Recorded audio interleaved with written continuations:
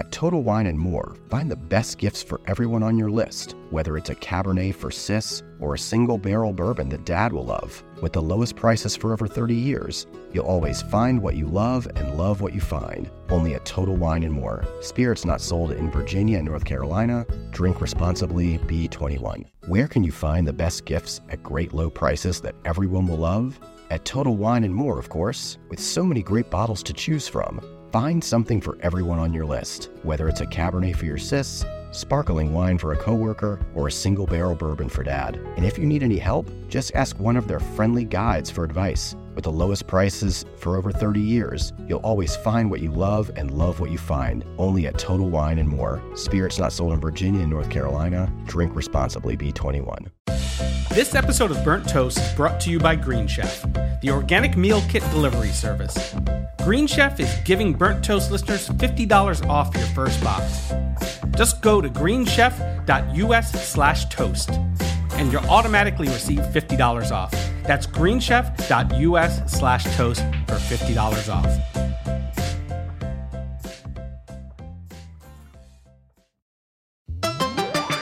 Welcome back to Food 52's Burnt Toast podcast. I'm your host, Michael Harlan Turkow.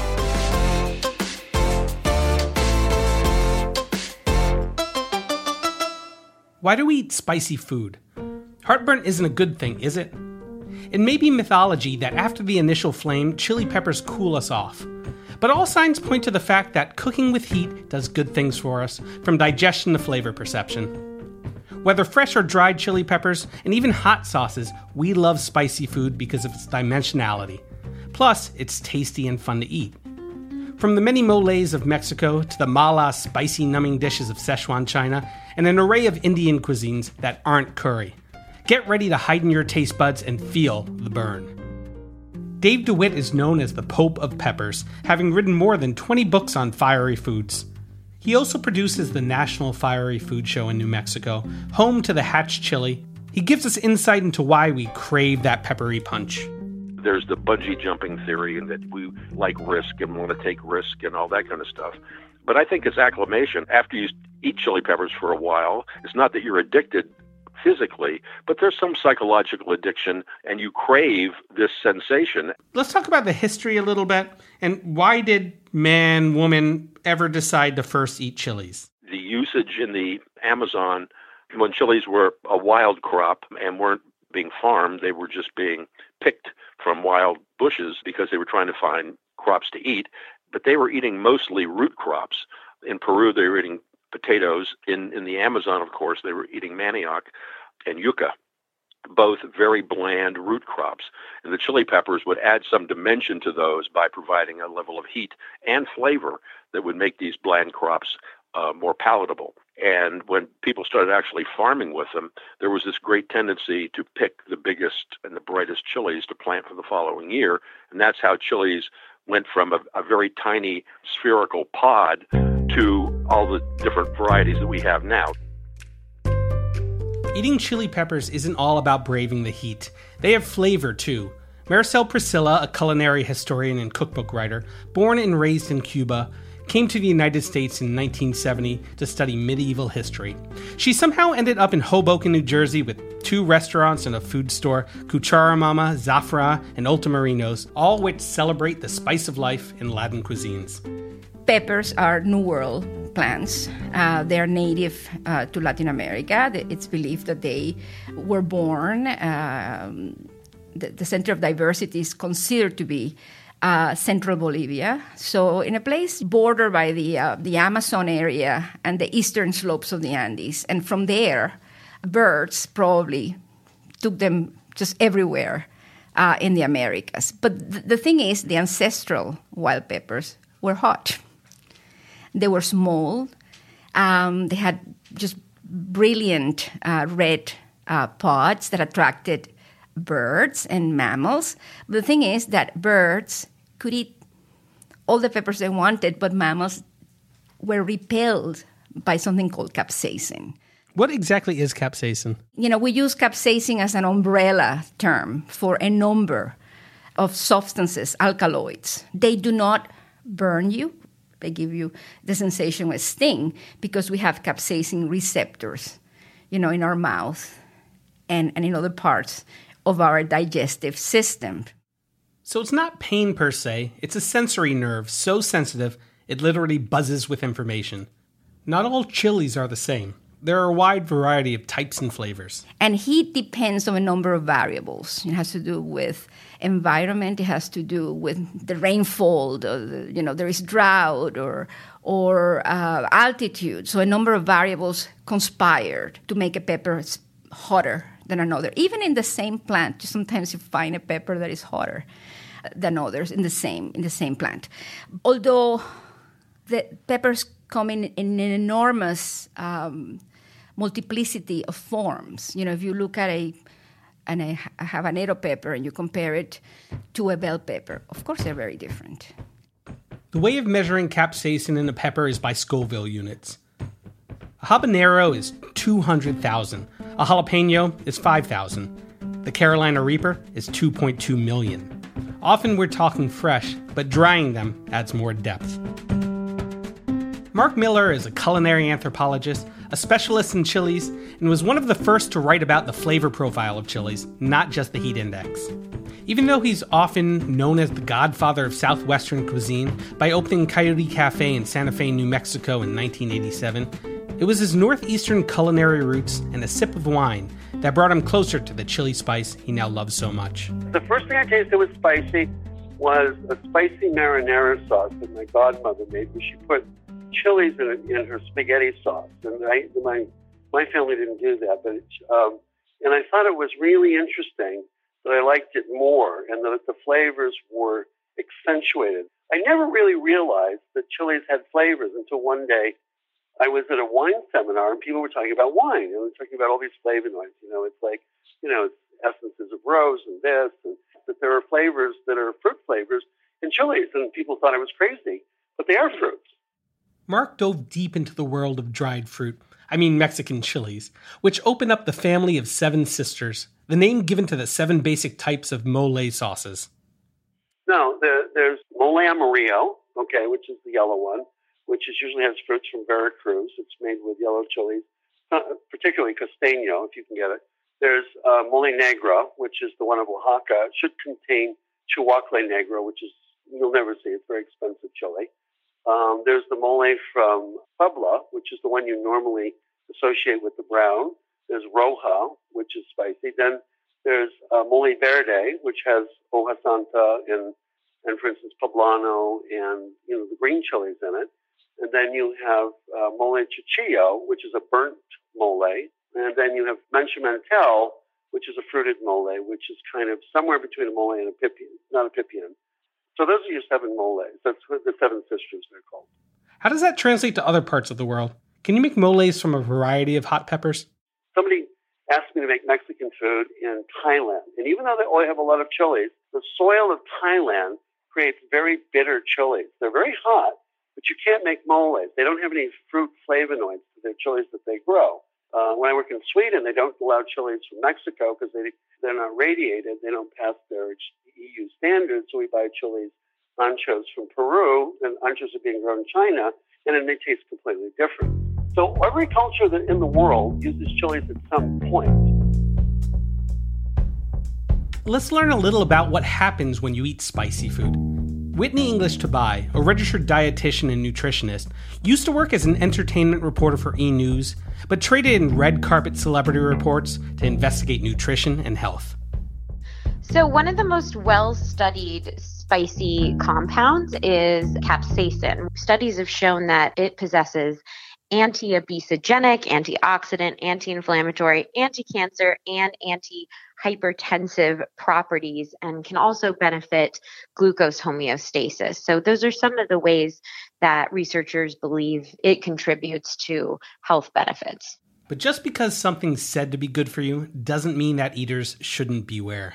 What they're seeing is that spicy foods can contribute to certain gastrointestinal disorders. When should you be eating spicy food? When is it beneficial for your body, for your health? Well, if you don't have any gastrointestinal issues, I think you want to eat it on a daily basis as much as possible. Hot sauce is a billion-dollar business in the US, and there are so many amazing smaller makers to discover. One of my favorites is Burn. William Chase Atkins was a pepper farmer in California. Amanda Parr cooked in restaurants such as Luke's Ad Hoc in Manresa. When Farmer met Chef, they started Burn, a line of lacto-fermented hot sauces with only 4 ingredients on the label: peppers, water, salt, and thyme.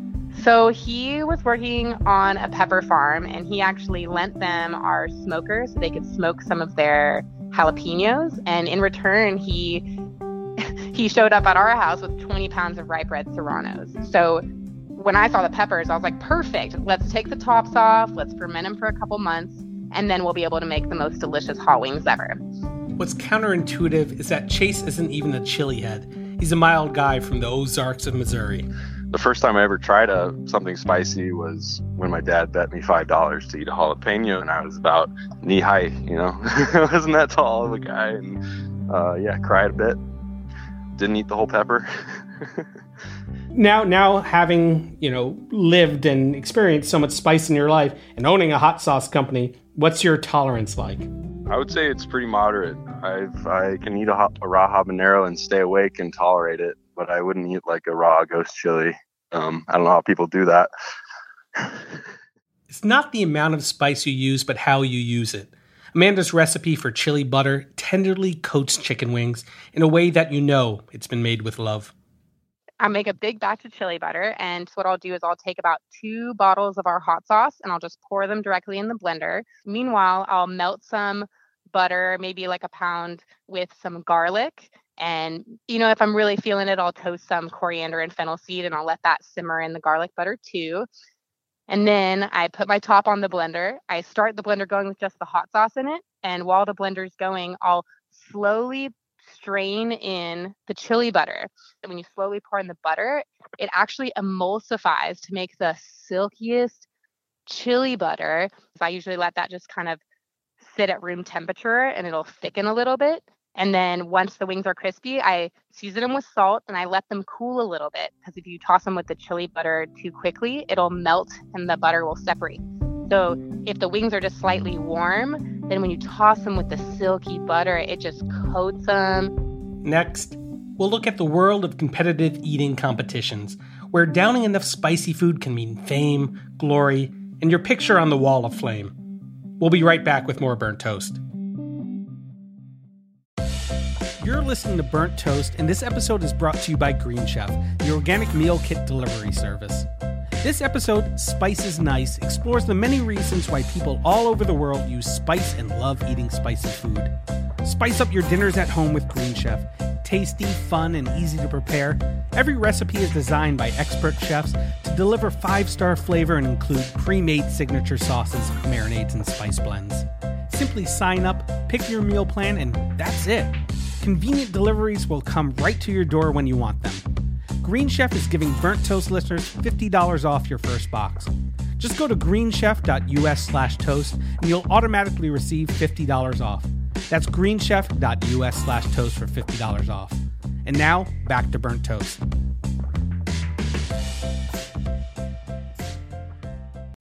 You reach for the top olive oils and invest in the best pans. But in the kitchen, how well do you care for your greatest tool, your hands? When mine take a beating cooking and cleaning, which is often, I use Bag Balm to work its wonders on my poor, distressed skin. Created 125 years ago on a Vermont dairy farm, their soaps smell great and clean hands without stripping moisture, and their fast-absorbing lotion means I can quickly get back to cooking. Treat your hardworking hands to Bag Balm, every chef's best friend. Use code FOOD52 for 20% off your order on bagbalm.com, good through 2024.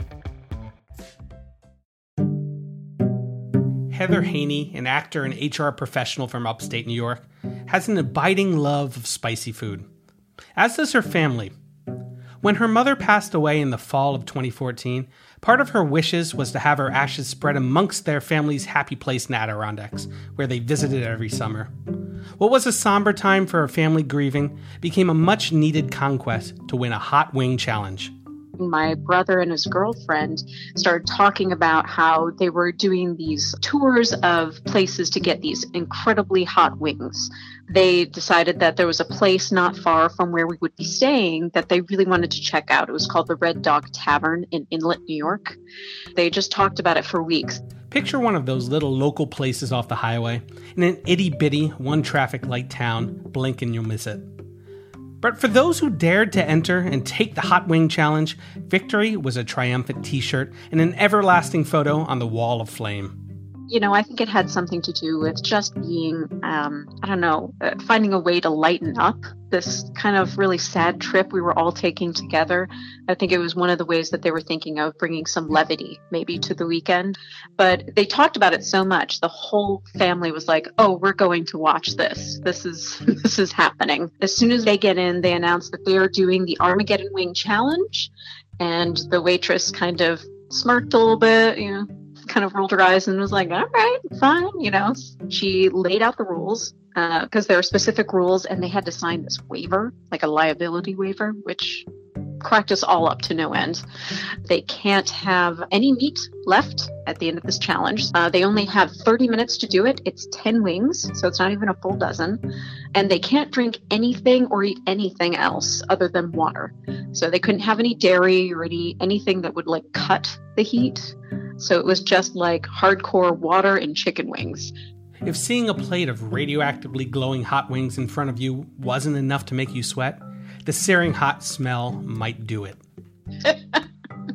Well, you smell them about, I would say 30 seconds maybe before you actually saw the wings.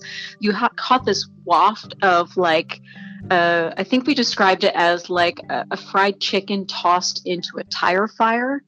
It was so pungent. The waitress starts a timer and they go. And my brother is starting off really strong. He's just downing these wings and making these faces that's really hot. His girlfriend had a system where she's picking all of the meat and the skin off of these chicken wings and setting it to one side. And then she would just start slurping the meat without really chewing it. Talk to me a little bit more about your brother versus his girlfriend, because I know he was having some struggles, even breathing, going through this competition. He started off really strong, but then you started hearing this kind of asthmatic wheezing as he's trying to breathe. He runs out of water. My husband's looking at him. My brother's turning gray. We're not a normal human color. He just looks ashen. My husband's trying to wave down the server to get him some more water. And at some point, he has to get up and go to the bathroom, which created code red panic among the waitstaff because he has this crazy hot sauce all over his hands. So they're chasing after him, opening the bathroom door for him. They're admonishing him, don't touch anything, as they anxiously flit around him because I guess only he and his girlfriend have signed the waiver. They don't want anybody else to accidentally ingest this stuff. Meanwhile, his girlfriend has just been slurping her chicken steadily, but starts turning kind of green. Time runs out, and just under the wire, she succeeds in clearing her plate. Heather's brother did not. He had one wing left. The waitress hands her a t-shirt, and the girlfriend's like, I want to see the wall of flame. This is what this is the whole end game, is this wall of flame. And sure enough, find out that there is no longer a wall of flame. It's all on the website. So they take her picture with this t-shirt, and it felt like this sad victory. I spoke to Crazy Legs Conti, Major League eating competitor, who eats spicy food for sport. He's known as the Houdini of cuisine. Generally, when we eat a buffalo wing contest, the spiciness of the wings is pretty mild. So on average, an eater like myself might do between 100 and 125 wings in 10 minutes. Now, a couple years ago, Jake Melnick's in Chicago did a boot or ghost pepper wing sauce eating contest. So it was chicken wings that were made with the ghost pepper in the buffalo sauce. And they didn't allow any milk. As an example, so before I said we could do 100 to 125 wings in 10 minutes, I ate 25 wings in 5 minutes. Some eaters just curled up in the fetal position, while others, we could only do a quarter to a fifth of our capacity. What did it feel like? Well, normally we have what you call the meat sweats. Your heart starts to beat a little faster, and you start to get the sweat on your brow. But with the Jake Melnick's wings, it was almost instantaneous. People just turned sort of bright red, lobster red. a lot of drooling, a lot of sweating. Do you practice eating spicy things before a competition? In other words, is there a way to up your tolerance? No, I think your better bet is never to practice if you're going into a pro eating contest with a spicy food. I think you just ride out the adrenaline, you get pumped up, you listen to some 80s rock and roll music to get you going, and then you just hope that your mind goes somewhere else. But not all heat seekers are always up for the challenge. Fuchsia Dunlop, a food writer specializing in Chinese cuisine, was the first non-Chinese person to train at the Institute of Higher Cuisine in Chengdu. She's since written 5 books about Chinese cuisine and gastronomy. Her first book, Land of Plenty, is about the Sichuan province and its reputation for really fiery food. The first time I ever went to Sichuan was in 1992. And I didn't speak any Chinese, and I went backpacking around China. I was interested in the food, but I didn't really know how to order. But I wrote in my diary that everything was flavored with this spice, which numbed my mouth and made it impossible to enjoy everything. And that I later discovered was Sichuan pepper. I was very quickly won over. One of the emblems of Sichuan is the mala flavor, the numbing taste of Sichuan pepper paired with the hot taste of chilies. And people say that's because Sichuan is one of China's huolu, furnace cities, and it gets really intensely humid and hot in summer. And according to Chinese medicine, you have to eat lots of spicy food to drive out all the sweat and restore equilibrium to the body. Do you find mala to be painful? Well, you have this absolutely amazing dancing, tingling, numbing sensation of Sichuan pepper. So when you put some Sichuan pepper in your mouth, nothing happens immediately, but you wait a few seconds and this sort of tingling builds up into a great crescendo of sensation. Prior to the 16th century, there weren't really chilies in China. There's some debate about how chilies came to China, maybe from the overland route by way of India, but they were first documented on the eastern coast of the country, which suggests that they came in from maritime trade. Now chilies are synonymous with Sichuan cuisine. In New York City's Chinatown, I try to seek out Sichuan cuisine at all Chinese restaurants. I'm always delighted to find either one of my 2 favorite dishes, mapo tofu or dan dan noodles. Mapo tofu is perhaps the most famous and best loved Sichuanese dish, and it's a wonderful, wonderful concoction of Sichuan chili bean paste, fermented black beans, ground chilies, all of which give it a sort of amazing savory taste and a gorgeous red color. Very tender tofu, which is cooked in this wonderful sauce. And the dish is finished off with a bit of bright green garlic leaves, suan miao, and finally by a scattering of ground roasted Sichuan pepper. And it's one of these dishes which, if anyone ever thought that tofu was boring and insipid, they'll change their mind when they have mapo tofu. Oh, and I should have said also there's a little bit of ground beef in there too for extra savoriness. And what about dan dan noodles? Is the dish thought of more for its sauce than its noodles? Yeah, so dan dan noodles is named after, to dan is to carry something on a shoulder pole. And the Sichuanese capital, Chengdu, has long been famous for its street food. And in the past, there were lots of people wandering the streets with, they'd have their cooking equipment and little stoves in baskets slung onto either end of a bamboo shoulder pole, and would go around the city calling out their wares. In this case, someone would call dan dan mian, dan dan noodles, and then everyone would know that he was doing his rounds, and they could come out and have a very tiny bowl of noodles, like a snack between meals. So it looks just like a little bowl of noodles with some ground pork, but when you mix it all together, it has this electrifying spiciness. I asked Priya Krishna, a food writer who's written a book called Indianish, due out spring of 2019, about the Indian food her mother cooked, rooted in flavors from around the world, influenced by her upbringing in the Lone Star State. What spicy food did you and your family eat in Texas? Well, the queso at the Mexican restaurant that everyone goes to, my family loves because it's like wildly spicy. But, other than that, the Indian food that I grew up with wasn't that spicy. I feel like it's a very common misconception about Indian food. That umbrella term curry gets muddled because of, the British terminology. What exactly is curry to someone who's Indian and someone who's not Indian? Using the word curry to a lot of my aunts and uncles like yields a lot of very confused faces, especially the ones in India, because there is no word curry in the Indian language. Like there are curry leaves, which are, from the neem tree, but that's a totally separate thing. Curry is actually a word that was invented by the British when they colonized India as kind of a catch-all for all the various stews and sautés that were found in Indian cuisine. I made it a point to say in my book that curry is not a thing. You will not find the word curry in this besides the word curry, which is a very different yogurt-based soup that I love that has nothing to do with the curry of the British. There are a couple Indian dishes that are spicy. I'm a huge fan of vindaloo. Can you point out a couple Indian dishes that do have some chili, do have some heat?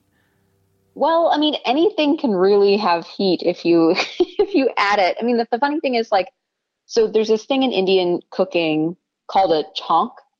This is in North Indian cooking. I'm North Indian, not South Indian, so I can't really speak to Southern Indian cooking. But in North Indian cooking, we have chonk, which is basically like the equivalent of like a sofrito, which is basically just aromatic spices and chilies that gets fried, like sort of sauteed in ghee or oil, and then dumped onto a sabzi, which is vegetables, or a dal. And that's like really the spicing agent of most of these dishes, because you've got your red chili powder in there. You've got whole red chilies, which are often just more of a garnish and less meant to be eaten whole unless you're very adventurous. Indian cuisine is very, very mix and match, customizable, and it's like very hard to blanket say like this is a spicy dish. This is not a spicy dish. So was there spicy food abound in your family's kitchen? I grew up in a household where we had whole green chilies next to our dinner, and my parents would just sort of munch on them like they were, like carrot sticks. They had a very high tolerance, but I wouldn't say that the cuisine is inherently spicy. My dad makes this sort of version of like a yogurt cooler, and he puts like 2 whole chilies in it, and he drinks it while he's on his walk and says it totally refreshes him. You can even think about chilies as sort of a bridge from one cuisine to the next, or one generation to the next. The entire category of Indo-Chinese cuisine is a perfect example of that. That there were Chinese immigrants who settled in the area around Calcutta, and it was sometime in the 20th century.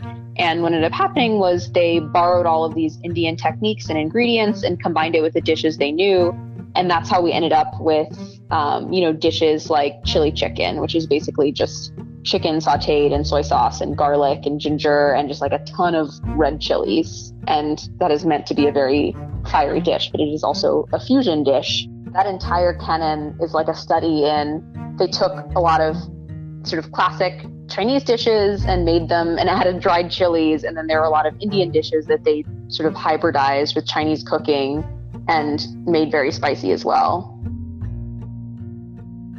The shared love of chilies, a border-crossing, cultural blending fruit of the capsicum plant, has migrated into our familiar palate.